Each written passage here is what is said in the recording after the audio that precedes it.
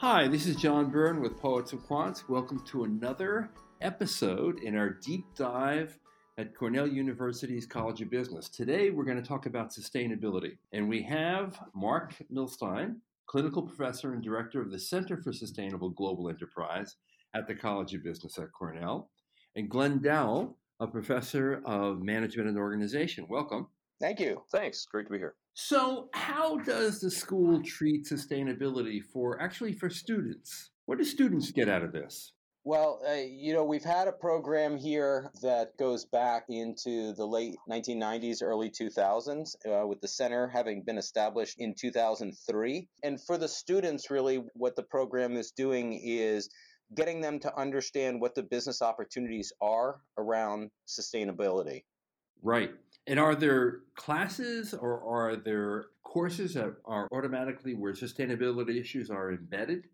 Yeah, definitely. So I teach a class called Strategies for Sustainability. That is a 1.5 credit elective for the students, but it's also part of the Sustainable Global Enterprise immersion that Mark leads, and he can certainly fill you in more on that. Yeah, the coursework, some of it, like Glenn's class or the Sustainable Global Enterprise Immersion Program, are explicitly about sustainability. We have speakers classes as well, where we've got professionals coming in and talking about how they're dealing with sustainability in their organizations, whether it's a strategic issue, whether it's a functional issue. But then there's also the approach that we take with regard to coursework, which is some classes are more focused on general business issues with sustainability cases that come into it. Some classes are simply about whatever their topic is. So if you look at a management cases class where students can work on consulting projects in general, there's often several of those that'll have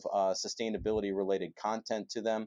So it permeates so that students have got a lot of options in how they can address the issue and learn about it. Right, because the ultimate goal is to turn out people who can make really good business decisions and understand the particular challenges that sustainability, whether it's social or environmental issues, pose, and the opportunities for companies that are trying to solve it. So we have another course is social entrepreneurship, for example, that really gets people to think about how can businesses, either entrepreneurial ventures that are founded explicitly to address these issues, or entrepreneurship within larger corporations to look at how the company can try to make sustainability issues a strategic imperative. One other thing I'd add, John, is that Cornell, sustainability is a pretty big issue at the university as a whole, and we've got a lot of expertise on campus. So there's a network of over, I think it's now 500 faculty working on sustainability from different angles. And so we're often encouraging our students, depending on what their interest areas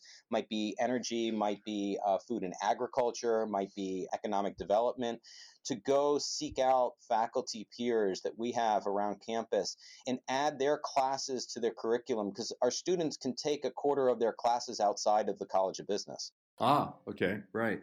Yep. And now, while it's clear to me that sustainability is a hot topic in the sense that corporations are very interested and keen on this, and certainly millennials and society in general considers this a key priority, at the same time, we have sort of a national political agenda that seems to run in an opposite course. And I'm wondering, has that affected the momentum that the whole movement towards sustainability has had?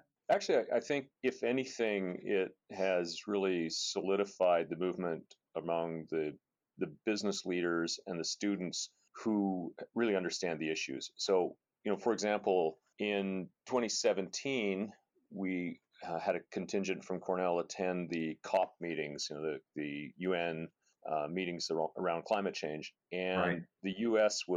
had already announced that it wasn't going to participate in the Paris Accord. The U.S. federal delegation, bizarrely, was there to talk about coal, and and this was met by a really strong contingent of state and local governments and corporations that were declaring we're still in, because they understand that it doesn't really matter what one particular set of people think about climate change. The issue is going to continue, and we have to do something. And if they're going to attract young, talented managers, scientists, engineers, they have to be serious about these issues. It's just an imperative. So I think if anything, we've seen that at least among the subset of companies that really understand this and take it seriously, it's done nothing but solidify Right. their resolve. I would agree with that. You look at the students, and as I think you pointed out, John, that for our graduate students are in their, on average, they're in their late 20s. They've been exposed to environmental science and social issues now from their preschool days right up through their secondary and post-secondary education.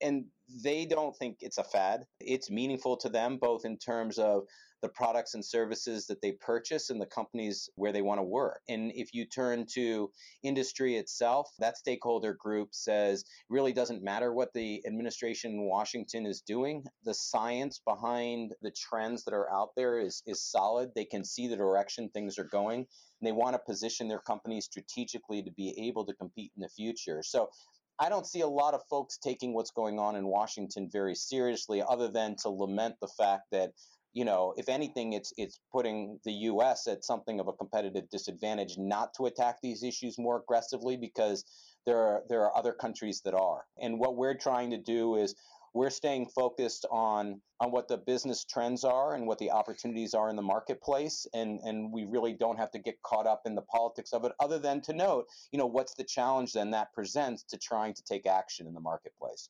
Right, sure. Well, this is a good place to say, okay, what is in fact the business case for sustainability?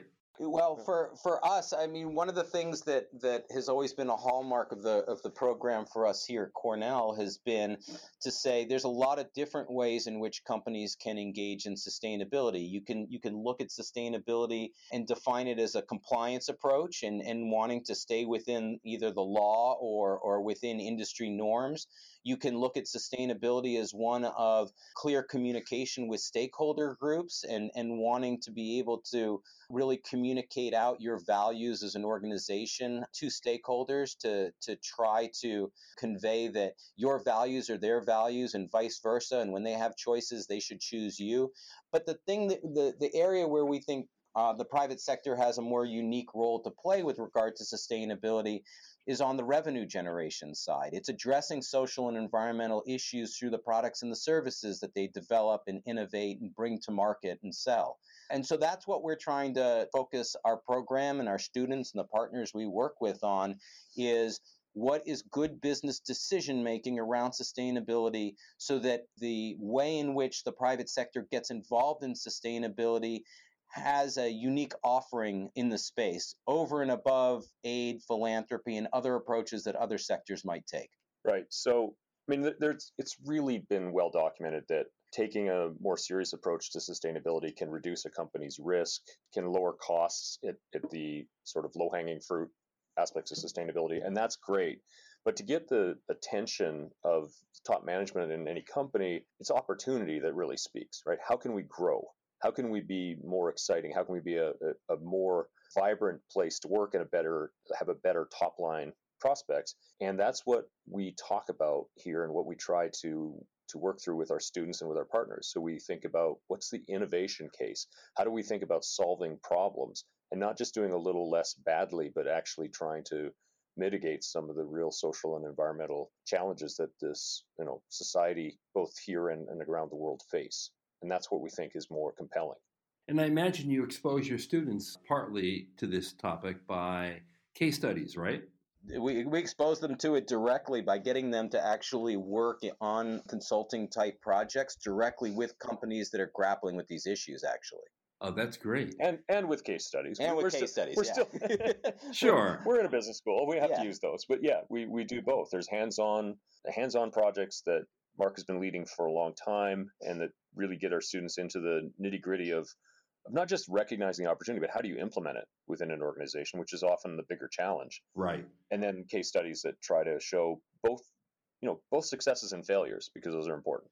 Well, give me a good example of hands-on learning that you've recently had your students engage in. Well, one of them that we did this past spring was with Cargill. And, here's a big agricultural entity that is looking at consumer trends around beef and well aware of what the carbon footprint of the beef value chain looks like, and the problem that poses in the face of climate change, and the challenge that climate change itself poses in terms of just raising, processing, and bringing beef to market. And so there's a lot of different alternatives out there. What we were looking at was moving away from just the dichotomy of eat meat or don't eat meat, but looking at what's in between and what the competitive landscape is looking like going forward. So that includes, of course, what's gotten a lot of press lately are the plant-based non-meat alternatives, things like Beyond Meat and Impossible Foods. But one of the things we were also looking at with them were what you might think of as low-carbon beef alternatives. So different feeds that could reduce the enteric emissions from cattle. Now, that may not be a long-term solution for climate change, but it becomes part of the way in which you can lower the carbon emissions from that particular value chain. But there's all kinds of questions around whether those products really belong in the marketplace, whether consumers would be amenable to them, whether folks within the value chain, from all the way from the farmers that are raising cattle all the way to the retail outlets that are selling beef, would want to carry that kind of product, how they would market it. And so students had a chance to really understand all of these issues and start to come up with an analysis of the marketplace. How do you position a product like that? Who's amenable to it? Who pays what in the marketplace for it? So that's one example of a project that we just worked on. That's great. Now give me a good example of a case study that might be a quintessential case study in sustainability. Sure. So a case study that I actually wrote with a former MBA student and former immersion participant looks at BMW's attempt to supply cobalt for electric cars. So we have this issue, right? And we are seeing, of course, an increasing demand for batteries, particularly lithium-ion batteries used in so many devices and in the growing electric car market. And there are a couple problems with this, right? So one is that the majority of the supply of cobalt comes from the Democratic Republic of Congo and is mined under horrible conditions. And the other is that the price for cobalt can fluctuate dramatically and put a real crimp into companies' prospects or projections of profit. And so what we looked at is what are the steps in securing a supply of cobalt and doing so in a way that is ethical. And so when a company is trying to do what we might think of as a clean tech approach, so BMW's made significant investments in their electric car line, and they actually are considered one of the cleanest producers in the automobile industry. They've been annually seen as the top environmental company in the automobile industry. And they care about these things, but they also have a challenge. If we want to sell more electric cars, how do we do it in a way that we are not reliant upon essentially human trafficking in the cobalt mining? And so how do we innovate our way out of this? How do we secure long-term supply? How do we audit our suppliers in order to feel better about what we think is an environmentally preferred alternative in terms of electric cars?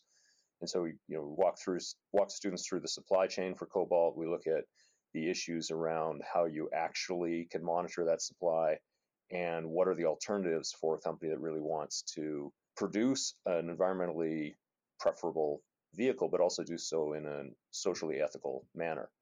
So in both the Cargill hands-on case, or project rather, and the cobalt case, obviously students are having to use critical thinking and problem-solving skills, which of course today is sort of a basic level of way of thinking in MBA programs and including undergraduate business programs. How in general is critical thinking and problem-solving skills useful in this space? So I think it's absolutely essential. And we actually, we've had an elective on critical thinking dating back a decade or more.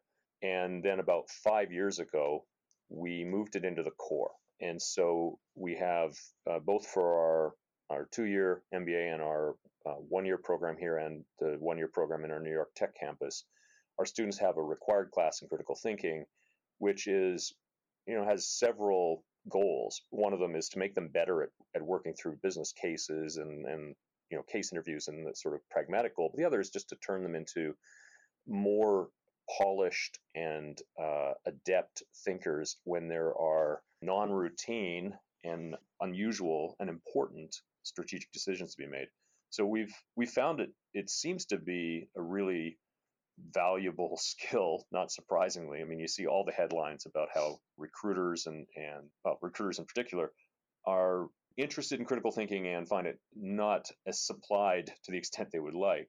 And our, anecdotal evidence from our own program is that it has been really valuable for our students. And then we reinforce it in courses like Mark's immersion project class, and in my own, where you have to be able to think through the problem in a really methodical way, and step and ask yourself, are you falling prey to the kind of decision making traps and biases that plague us so often?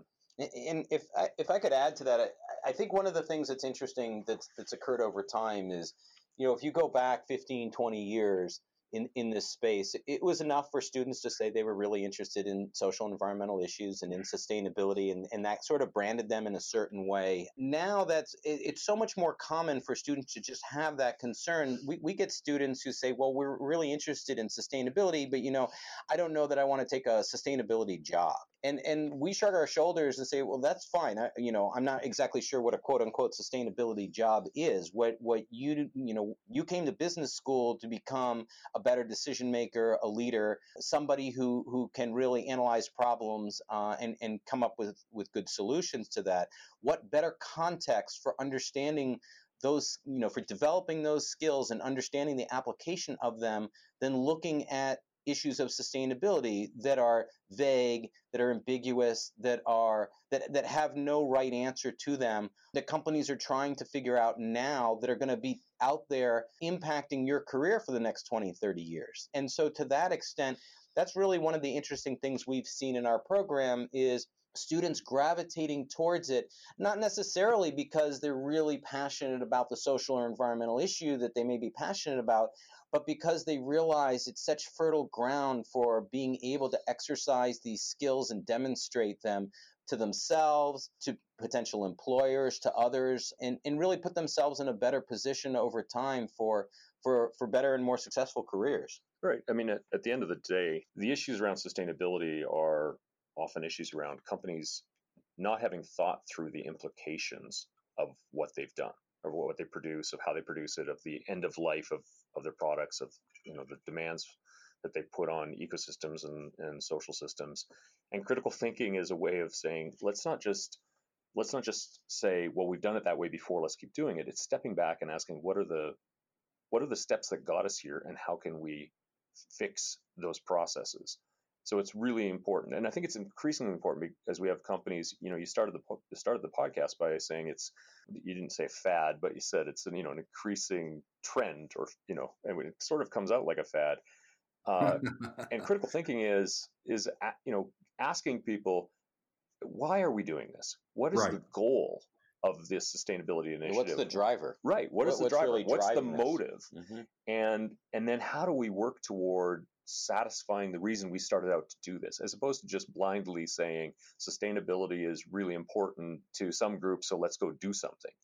And I think that's what we try to instill in the students. Well, and what I'd amend to what you just said was, you gave a really good description of how companies will look at what they've done and the impact of what that's been.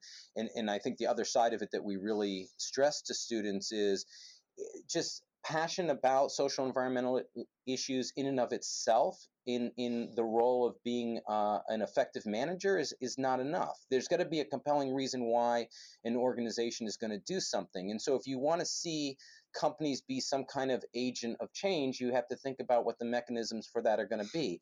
And if it's going to be through development and commercialization of new products and services over time, then that passion around that social environmental issue is not going to lead to market success just because you want it to. You really have to attack these issues with a lot of depth and rigor in order to figure out what the opportunity in the marketplace can be, how a product or service needs to be developed and commercialized over time. And those are the things that we're really emphasizing with our students. And how to fit it into the company in which you're operating, right? So the other part to this is the implementation. Yeah. And so, I mentioned the BMW case. There's no business case to be made in BMW for making a boring car that's more environmentally friendly, right? Or there's no business case in Nike for making a shoe that doesn't perform as well, but it has a zero waste footprint, no pun intended, right? There's just nothing. You have to know what is the key driver of business success in the company, what's the culture of the company, and how to make this initiative fit within that, and then make the business case. Right. And I'm assuming that all this comes alive in the Sustainable Global Enterprise Immersion that you teach. Absolutely. Yeah. And then the companion courses. Yeah, definitely. Yeah. And I would say it's also reinforced. I mentioned there's a couple of speakers classes that we have where we have executives coming in and talking to students. We're very specific about in those courses, not simply piping in folks from afar. We want them here so that students can interact with them directly, can spend some more time with them in smaller group settings to really probe these issues and understand what that looks like from leaders' positions and the issues that they have to deal with. And we also take students out into the field. So we'll take them to New York every year. We'll take them to Washington, D.C. We'll help them go to San Francisco, sometimes Boston, so that they're meeting executives from a variety of organizations, not just companies, but civil society, government agencies. Again, it's to get a sense from different angles about how these issues present themselves in different contexts. Great. Mark and Glenn, thank you so much for a really compelling conversation. Thanks, John. Thanks, John. It was great. All right, this is John Byrne with Poets and Quants. Join us for our continuing series, which is a deep dive into the Johnson College of Business at Cornell University. We just were discussing with Mark Milstein and Glenn Dowell the SGE Immersion, that would be the Sustainable Global Enterprise for that acronym, and the business case for sustainability. Thanks for listening.